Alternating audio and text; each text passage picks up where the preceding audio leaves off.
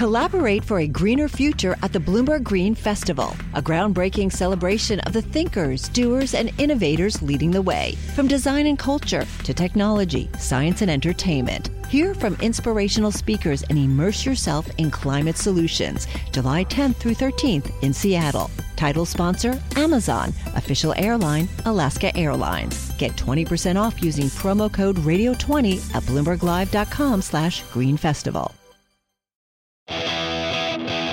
Live from our nation's capital, this is Bloomberg Sound On.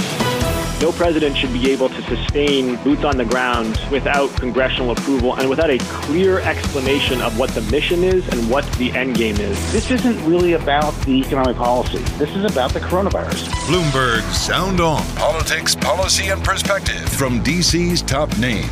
We must use every tool possible to defeat this assault on women's reproductive rights. This is a steady growth that we're seeing here in our economy, over the last 3 months. Bloomberg Sound On with Joe Matthew on Bloomberg Radio. Live from Washington, where another piece falls into place on Capitol Hill, this time the debt ceiling.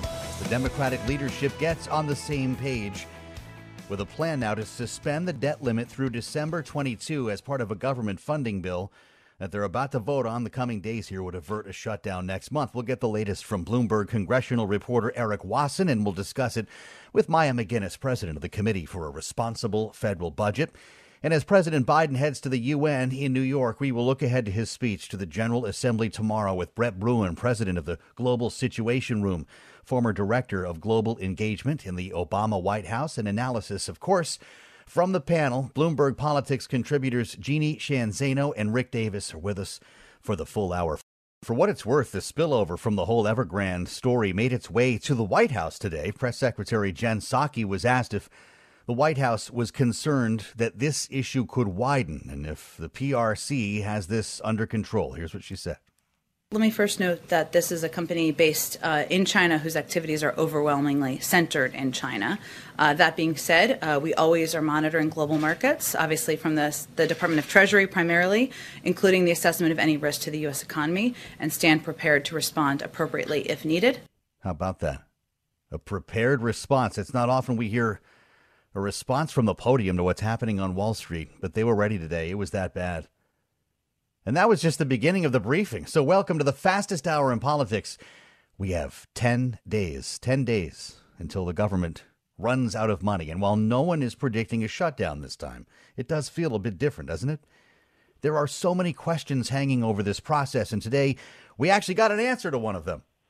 As lawmakers returned to town, the House Rules Committee began drawing up the roadmap for a government spending bill, the continuing resolution, as we call it in Wonkville here, that will fund operations through December of this year. And just like that, Speaker Pelosi, Senate Majority Leader Chuck Schumer issuing a joint statement say they will include a suspension of the debt ceiling through December of 22, which they say would provide an amount of time commensurate with the debt incurred from last winter's emergency COVID relief legislation that, as they point out, was authored by Republican senators and signed into law by the previous president.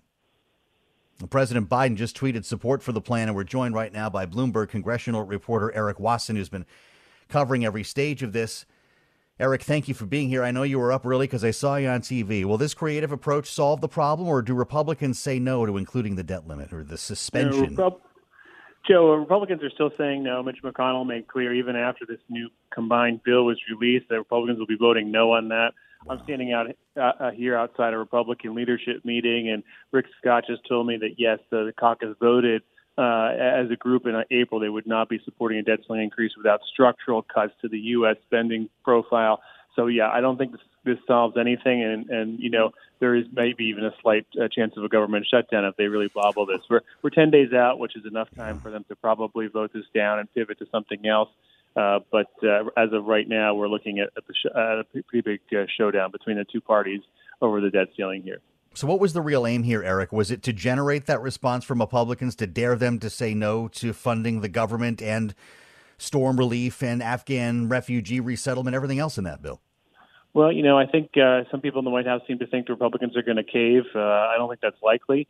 but they're going to put that to the test, and then there'll be a track record. The midterms, 2022 midterms, are looking rough for Democrats. They're looking for political issues. Perhaps that plays a role here. They can say the Republicans voted to default, but in any case, looks like that's where we're headed. The House is probably going to pass that early this week. Probably go to the Senate, and then we'll go from there. So this passes the House, dies in the Senate. That's how you see it happening? And then I think we'll see the CR come up. I also have reporting. My sources are telling me that there are right now, as of this moment, there are some problems between Republicans and Democrats on the content of that stopgap bill. There's Afghan refugee aid in there, and Republicans want stronger money in there for vetting these refugees on the fear that there's maybe some terrorists, and there's a fight going on over that. But presuming they resolve that, they could probably pass this stopgap bill on a bipartisan way once the debt ceiling is stripped out. Once it's stripped out, and then that means a standalone vote, Eric? They could do that, or, the Democrats do have the ability, using the budget reconciliation process, which is a totally separate process here, to pass it on their own, but so far they've declined to do so. Yeah, Nancy Pelosi has said they would not do that. Fascinating. Eric, real-time reporting from the halls of Congress. We really do appreciate it. Eric Wasson's been doing an amazing job, and if you're on the terminal, look for his byline. While we're talking deadlines, by the way, September 27th is 1 week away. The date when Speaker Pelosi promised moderates a vote on the bipartisan infrastructure bill. Do you remember it? We talk about all of this now with Maya McGuinness, who I'm glad to have a chance to speak with on this day of all, the president of the Committee for a Responsible Federal Budget. Welcome back, Maya. Are we officially playing politics with the good faith and credit of the United States Treasury? We really are. It's so discouraging to watch words like hostage taking or playing chicken when it comes to the debt ceiling being thrown around, and they are. And honestly, I don't quite see how this plays out. I don't think we're going to default, but the amount of posturing and politicking around something that's a no-brainer because it has to get done, and there's shared responsibility for it, it's just a reminder of why politics these days, to so many of us, feels like it's a bunch of kindergartners running the country. This is serious stuff, and this is not serious behavior. Well, it's getting close. I mean, I don't know how many op-eds Janet Yellen can write between now and the next 10 how many days papers here. Are left? That's right. Well, right. But the language in this statement from the leadership was really something. As I was just reading it with Eric here, we've been hearing about the Trump credit card from Nancy Pelosi, and they have made the point that not everyone understands raising the debt ceiling is to pay for money already spent.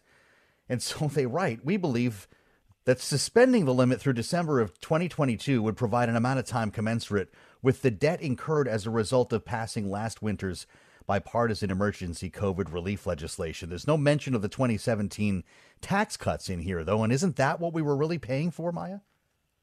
So we're paying for a lot of things. There's a lot of past policies that have put on the books the structural deficits that we now face. Mm-hmm. There were the Trump tax cuts, $2 trillion. Those were followed by another $2 trillion plus in bipartisan spending increases. There's structural imbalances in our biggest programs, Social Security and Medicare, and the aging of the population, healthcare costs. Those are also contributing to the ongoing deficits. Of course, the COVID borrowing, most of which was bipartisan, and then the last bill, which was Democratic only. So there is lots of borrowing from the past. The need to increase the debt ceiling reflects some Republican-only policies, some bipartisan, and some Democratic-owned policies. But I don't think it's right to say this is, just one party's or the other's. It's clearly not. That said, I could certainly understand why Republicans would say, if they were acting adult about this, we should lift the debt ceiling. We are partially responsible for the debt, but we want to do so in a way that also prohibits new borrowing, because there's no reason to be borrowing now. And I could imagine a fair deal which said, we're going to lift the debt ceiling to accommodate what we've done before, but we're not going to allow additional legislation to pass that borrows more. Now, would Democrats agree? Probably not, but that would be a sensible kind of trade. Right, and it would be rational and not necessarily play the best game of politics here, right, Maya? I mean, this has been a pretty steady message from Mitch McConnell from the very beginning. You guys own the government, you fix it. Yeah, and again, the debt ceiling is particularly complicated because it's a policy we're doing today that's past legislation, and that the timing of it doesn't make sense. Frankly, what we should do is we should fix the debt ceiling so that at the same time you're casting a vote to approve policies that would require borrowing, there's a separate vote where you also have to vote to increase the debt ceiling. Mm-hmm. So in 2017, on the Trump tax cuts, all the Republicans who voted for that would have also had to vote to increase the debt ceiling. Same when they all passed COVID legislation. The same would go for if any of these future infrastructure bills pass, and they too will require borrowing, then you'd lift the debt ceiling then. But to say, I approve the legislation now, and I don't approve that will allow us to pay the bills later, shows how these things are separated in a way that no longer makes sense. Maya McGinnis, let's look out to the 27th of September. That's even closer. That's, I believe, Monday. That's the day moderates were promised that there would be a vote on bipartisan infrastructure. If they don't get it, many say they will not vote to pass the reconciliation plan. And of course, progressives say they won't pass reconciliation unless they know that's a sure thing before they vote for bipartisan infrastructure. Are you envisioning a world on this Monday, the 20th of September, where the whole thing falls apart? I see so many possible scenarios, and I guess it's not surprising when we're talking about massively large legislation, huge levels of polarization in the country, and, huge differences within the Democratic Party, and huge amounts of debt and an unwillingness to raise taxes. So there are a lot of different pieces going on, and suddenly every member of Congress is realizing, hey, I have a lot of leverage. I think I might go ahead and use it. So it's not just that we hear about Senator Manchin and Senator Sinema. There's just about every member has a vote that really makes a difference. In the House, too, there's only a couple of votes they can afford to lose. And so you're hearing a lot of requests on the things that matter most to members, everything from the SALT cap to the dates that we vote for the bipartisan infrastructure bill. And I feel like I have more questions than answers for you today, but I don't know what leadership is going to do to try to maintain control over the situation, but it is absolutely a possibility that this legislation dies on its own weight. You heard it from Maya McGinnis. I'm not sure the leadership knows what it's going to do. Maya, thank you, President of the Committee for a Responsible Federal Budget and a great conversation. Sound On is brought to you by Barish and McGarry, lawyers for the 9/11 community. For 20 years, they've been fighting for those who continue to get sick from the 9/11 toxins. Free health care and compensation available. Visit 911victims.com. This is Bloomberg. This is Bloomberg Sound On with Joe Matthew on Bloomberg Radio. The debt ceiling deadline only a couple of weeks off, according to the Treasury Secretary. And of course, the government funding bill Democrats want to attach it to has to be passed in the next 10 days. And with that, we assemble the panel. Bloomberg Politics contributors Jeannie Sheehan Zaino and Rick Davis, both of whom saw some version of this coming. And Jeannie, I'll start with you. Is this clever politics by the Speaker and Majority Leader? Call it a suspension of the debt ceiling to cover Republican debt, stuff it in the CR even though you know it won't pass. What's this all about? I think it's about making the case that to underscore, and I think we're seeing, and you just discussed this posturing on both sides, but I think what they're trying to do is underscore the fact that Republicans were quite willing to borrow money and to raise the debt ceiling when Donald Trump was in office. And now that President Biden, is in office, that they are unwilling to pay for what they borrowed at that point. But as you heard from Bill Cassidy and others over the weekend, Republicans are unflinching about this. I mean, he was very clear on Sunday. He said, if the Democrats want us on board with raising this debt ceiling, they should talk to us and compromise with us about how much they're going to borrow and pay for this infrastructure bill. And of course, Democrats are unwilling to do that. So you've got posturing on both sides. I think the real story here is the fact we are the only nation in the world that plays this game with the debt ceiling.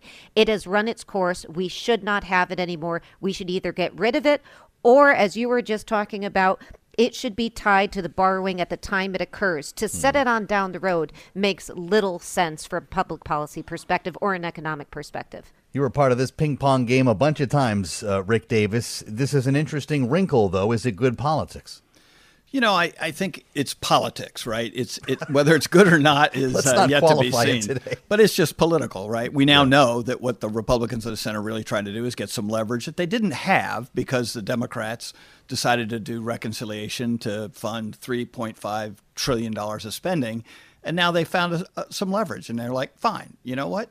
You want to do this, do it yourself. And if you can't do it yourself, which I don't think they can, then the question is, what are you going to do for us? And this now is a way that Mitch McConnell, minority leader in the Senate, has found to leverage his way into what otherwise was a purely Democratic initiative, this budget reconciliation bill. And I think he's got wind at his back because even the Democrats have been working to pare it down, from its original $3.5 trillion spending limit to something down around $1 trillion, trillion and a half. And so he's now entered the field of play for budget reconciliation, and the card he has to play is called the debt ceiling. Amazing. As I read on the terminal this morning, Emily Wilkins with the story that the ads have started running as lawmakers have now come back to town. Listen to what they're hearing when they go online in the D.C. area. Hey, politicians, we get it. These days, it seems like some of you only know the word no. But when you obstruct the Build Back Better agenda, we hear you say yes. Just one of many ads coming out of this block of commercials that are now playing in an effort to convince lawmakers, not voters, but lawmakers, as they're back here in the Capitol area and taking part in this debate. I don't know if this moves the needle for anyone here, Jeannie, but all of this is being decided at once. And it seems like something is going to have to give. We get the continuing resolution, then the debt ceiling has to go to reconciliation. Reconciliation isn't a high enough number, then that impacts bipartisan infrastructure. I can't imagine a time when Nancy Pelosi had this many plates spinning in the air. That's right. And of course, the White House has got to be very, very concerned at this point. You have Kyrsten Sinema, you have Joe Manchin showing no signs of cooperating. And, a lot of people like to talk about this as a bipartisan issue that President Obama promised to, reach across the aisle and bring bipartisanship back to Washington. This is not about bipartisanship anymore. This is about holding the Democratic caucus together. That is the White House's number one concern here.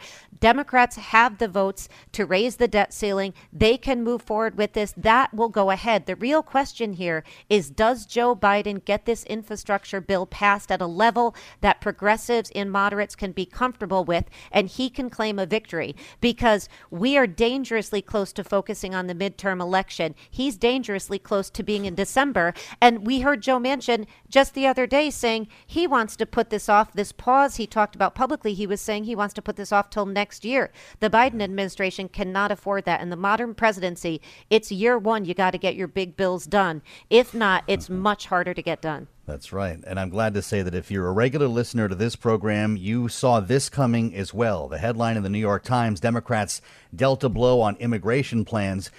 As you well know, Rick Davis, it all comes down to the Senate parliamentarian. And the parliamentarian, Elizabeth McDonough, said no to including at least this version of immigration reform, which was a big part of the human infrastructure bill. Jen Psaki was asked about it today in the White House briefing. We don't have to go through her comments because the White House is hoping there's an alternative plan. Can they come up with one?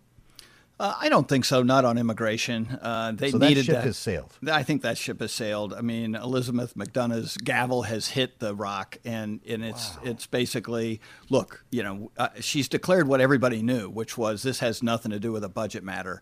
They tried to sneak it in with a plausible but not effective argument, and so now immigration moves back to where it really needs to be, which is a standalone statute. Because one of the problems you have with trying to do a bill like immigration and a pathway to legal citizenship for 8 to 11 million people is that it could be undone with 51 votes just as easily as it got done. And that's why lawmakers make laws, because it's harder to change a law.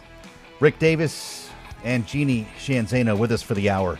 Our Bloomberg Sound On panel will tackle the president's trip to the UN next. I'm Joe Matthew. This is Bloomberg. Collaborate for a greener future at the Bloomberg Green Festival, a groundbreaking celebration of the thinkers, doers, and innovators leading the way. From design and culture to technology, science, and entertainment. Hear from inspirational speakers and immerse yourself in climate solutions. July 10th through 13th in Seattle. Title sponsor, Amazon. Official airline, Alaska Airlines. Get 20% off using promo code radio20 at BloombergLive.com/Green Festival. Certainly no shortage of challenges to face on the global stage right now as President Biden arrives at the UN General Assembly, or UNGA, as some like to call it, which sounds appropriately similar to UGH. Sort of reads the same, too. Just think China, Afghanistan, France, COVID, UGH. As we're joined now by Brett Bruen, the president of the Global Situation Room, former director of global engagement at the White House, the Obama administration. Brett, welcome back. I'm glad you're here. We heard from the press secretary today about the speech that Joe Biden will deliver tomorrow morning. Here's what Jen Psaki said.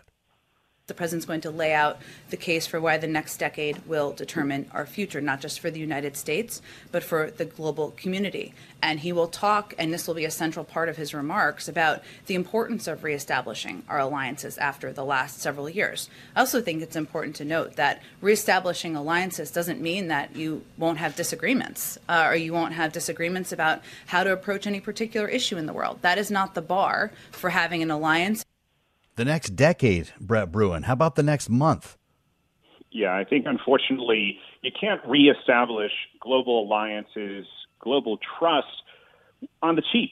You've got to show up, and Biden has got to show up here in New York tomorrow with a big plan and big substance, because world leaders have heard all about his slogans, all about the superficial commitments.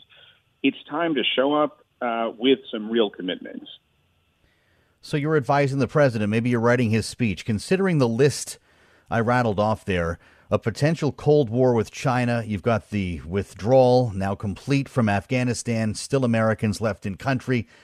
You've got a botched attack against what we were told was a group of terrorists, civilians killed. You've got France now withdrawing the ambassador and a global pandemic. How do you prioritize all of these matters, and how do you express confidence in dealing with them in front of that crowd, Brett? Well, I think all of those issues and more have one thread in common. It is a lack of credibility, a lack of confidence in American leadership. Afghanistan certainly shook it. The latest developments with France have further exacerbated it. So Biden has to reframe this issue. He has got to tell the world why they should trust him again. And I think he lost a lot of goodwill. He lost a lot of the trust that was given to him at the outset of this year when he took over from Donald Trump. And quite frankly, we aren't far from Trumpian levels of mistrust in America's global leadership. Wow, that's saying something. With the message from this administration throughout its first year, that America is back and that we are reestablishing, as Jen Psaki said repeatedly, reestablishing our oldest and most important alliances. How much are you referring there to the submarine deal that upset the French versus our withdrawal from Afghanistan? Well, that has just been a massive mismanaged issue. Yes, of course, you're going to have these military arms deals that have to be kept in secret, and obviously you've got to navigate the interests of the French, the Australians, the Brits, and others. But how in the world did we end up in a situation where France and China somehow are reading off of the same sheet of music? It just doesn't make sense. It doesn't make sense for our global objectives. I have to say it's also part of a problem, a process problem that I've been talking about for months now, which is that our national security team is just not recognizing, not preparing for a lot of these potential consequences and collateral damage from decisions they're making. You know how these things work, Brett. It's everyone sees this speech, the green marble, the pomp and circumstance of the UN General Assembly, even though it'll be smaller because of COVID this time around. But it's the bilaterals where the work is done, right? The meetings with foreign leaders. The president will be holding some of these. Will anyone be there who matters to the stories that you and I are talking about right now? Well, I have to say, usually an American president stays for a few days, does some of those bilaterals, even trilaterals with key countries and leaders. Biden is in New York for less than 24 hours. Yes, he will receive some countries back in Washington, but this is definitely an abridged engagement, and it is furthering the view of many world leaders that the U.S., that Biden himself is not spending enough time on the international agenda, on some of these international crises. He continues to put foreign policy on the back burner, and I think he's going to get an earful in those meetings he is having about that lack of real robust engagement. We talked a little bit earlier about the inaugural speech here, the first speech before UNGA, coming from Brazil, which is a long tradition. Great story on the terminal about why, if you want to know, by the way. But we've got an unvaccinated Brazilian leader who's going to be speaking. And we're already reporting at Bloomberg that a member of Bolsonaro's delegation is now in isolation after testing positive for COVID in New York. How important is this, and how is COVID going to play against this meeting? Is there a chance this gets cut short? Well, there certainly are a lot of risks with all of these delegations, because remember, heads of state do not travel with a light footprint. It's not just the American president, but all of these leaders bring along large security and other personal entourages with them. So there is certainly a risk for a super spreader event at the Super Bowl of diplomacy.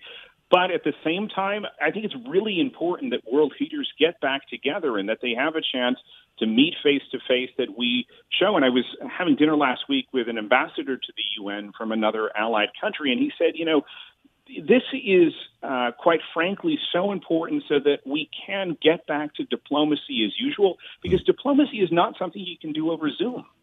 Now he tells us about the dinner, now that we're out of time. I want to know who you had dinner with now, of course, Brett. Thank you, though, and come back and see us soon. Brett Bruen of the Global Situation Room. This is Bloomberg Sound On, the fastest hour in politics, and we reassemble the panel next. Jeannie Sheehan Zaino and Rick Davis with an eye on the UN and what we might hear tomorrow, what we need to hear tomorrow from the President of the United States. I'm Joe Matthew. This is Bloomberg. This is Bloomberg Sound On with Joe Matthew on Bloomberg Radio. Bloomberg Sound On is heard around the country, and if you're not in New York this afternoon, you might have missed the update in our traffic report that the helicopter has landed. That would be Marine One. That would be President Biden. Landed a short time ago near Wall Street. The motorcade is now rolling, so UNGA is on. And so is the panel. Bloomberg Politics contributors Jeannie Sheehan Zaino and Rick Davis with us here for the full hour. Rick, I'll start with you this time, and the stakes surrounding this address and this gathering, albeit a bit smaller than usual in New York, with so many challenges we just discussed with Brett. And I'll start with China here as I find the headline on the terminal. Biden to tell UN China U.S. must cooperate on climate and COVID.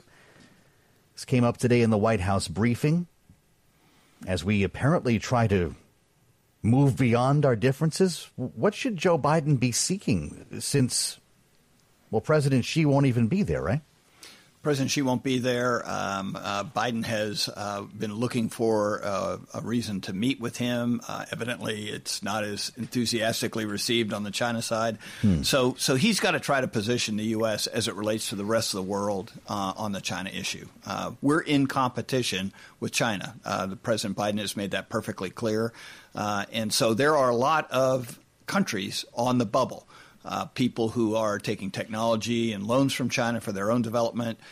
China's using vaccine diplomacy very effectively to try and split the country into those who will do business with China versus those who will do business with the United States. That pressure is only getting higher. And this United Nations General Assembly is going to see various outbreaks on that. You mentioned it. Climate is a big issue that is right now dividing the two countries and the world. And I think that the COVID story has not been written yet. There's no question that Joe Biden's interest in getting an extra 500 million shots is to offset the impact that China's been having around the world. The Secretary General of the UN, Antonio Guterres, did an interview over the weekend with the AP and got a lot of people in Washington talking about it because he called Jeannie on the U.S. and China to repair their relationship that he described as completely dysfunctional, and he warned of a new Cold War.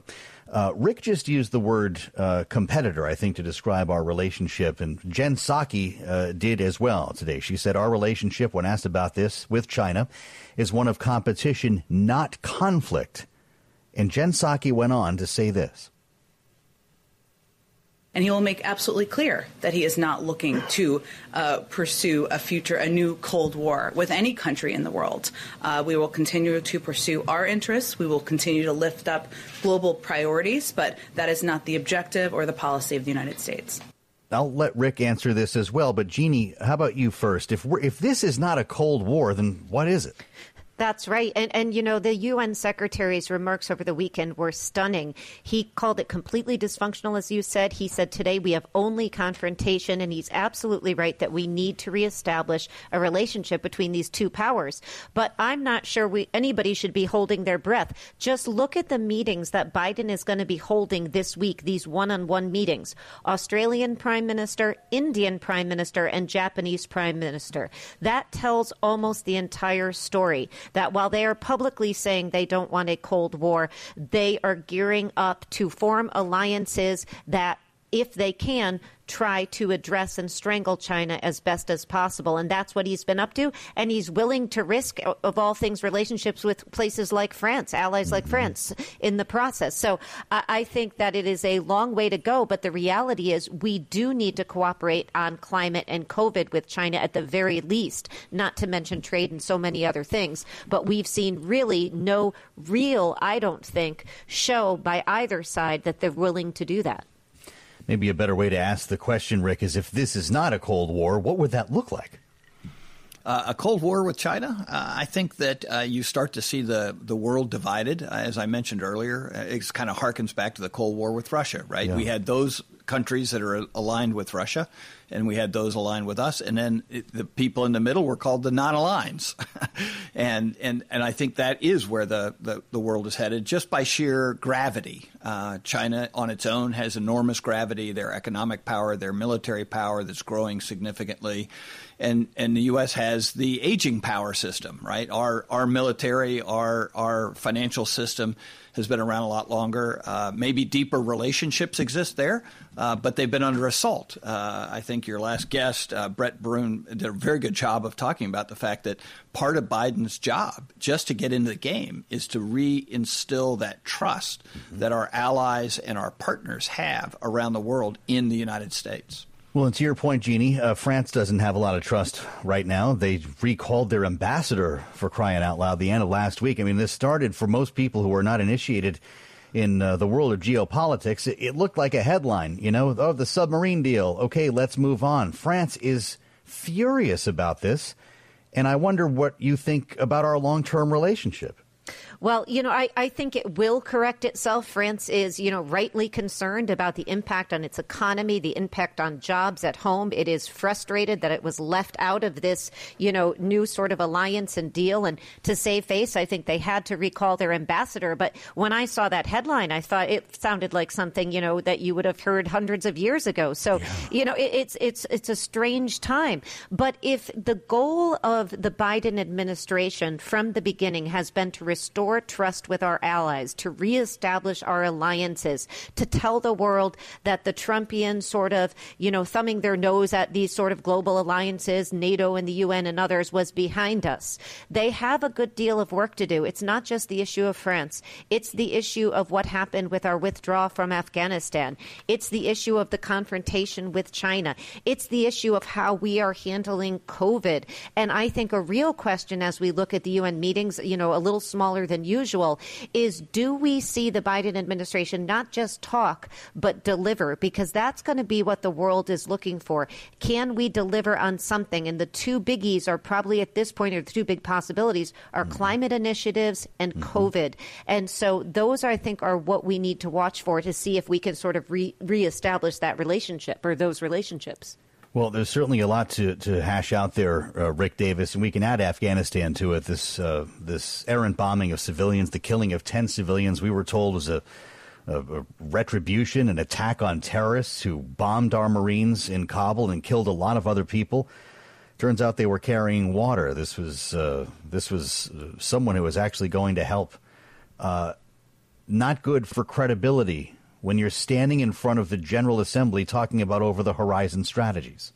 That's right. This is a real shot to American prestige and credibility, especially because initially, normally you wouldn't even talk about these kinds of attacks, but the military went out and sort of did a victory dance around the fact that they got these terrorists who were going to disrupt the evacuation, and then they had to eat crow.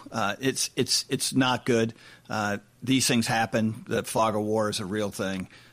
This was a very difficult situation that the military presented themselves in Afghanistan, and frankly, it will stain the honor of our military for some time to come.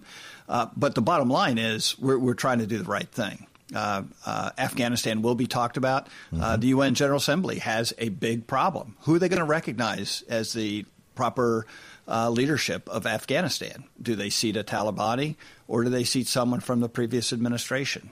It's not easy, but it does bring to focus the fact that these kinds of changes have long-term impacts, both with the security, economic freedoms that we all have, and it's going to come into sharp contrast this week, especially with the pressure that China is giving us in that region. It just keeps getting back to China-U.S. relations and how everything seems to come into the same vector of importance. I'll tell you, now that we know that the motorcade is rolling, the President Biden is there, I know personally how difficult it is around the White House complex to deal with COVID protocols. They don't let anyone near Joe Biden who could be a risk to his health. And we understand, of course, that Brazil's Bolsonaro, who will be speaking first here, Jeannie, is an anti-vaxxer, or certainly not vaccinated, and at least one member of his delegation has already tested positive for COVID. If you're managing the president's travel and his meetings over the next couple of days, is this riskier than normal, or am I making too much out of this? I do think it's a risk, and I think the White House has suggested that, and they have talked about the fact, and Brett just mentioned this, that the president's schedule is going to be a little bit more truncated, understandably so, given the pandemic than usual. The White House has said he is going to be spending a lot more time at home, if you will, the White House and in Delaware, working from there, and I think it is a real concern about his health, and the fact that as we are all out and about, vaccinated or not, there are breakthrough cases of COVID. And certainly at meetings like this, the president has got to be very, very careful. So I do think that this sort of the pandemic, like it looms over all of our lives, is looming over this meeting this week in New York City. Could this General Assembly, could UNGA be a super spreader, Rick? Yeah, I thought it was a hilarious term, a super spreader event at the Super Bowl of diplomacy. It's pretty good for Brett, I got to say. Great line. Yeah, sure. You got to watch out for that. And I'm sure everybody will take the protocols very seriously. In your free time, read Jeannie's column, Making Madisonian Government Work is a Sisyphean Task. And we're going to push the rock up the hill again tomorrow on the fastest hour in politics. Find Jeannie in the Fulcrum. Jeannie and Rick, our panel. Many thanks, as always. I'll meet you back here this time tomorrow. I'm Joe Matthew. This is Bloomberg.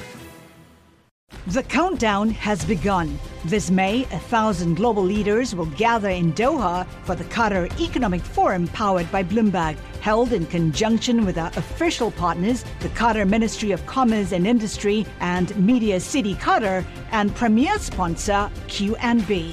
Join heads of state, influential ministers, and leading CEOs to make new connections and gain unique insights. Learn more at QatarEconomicForum.com.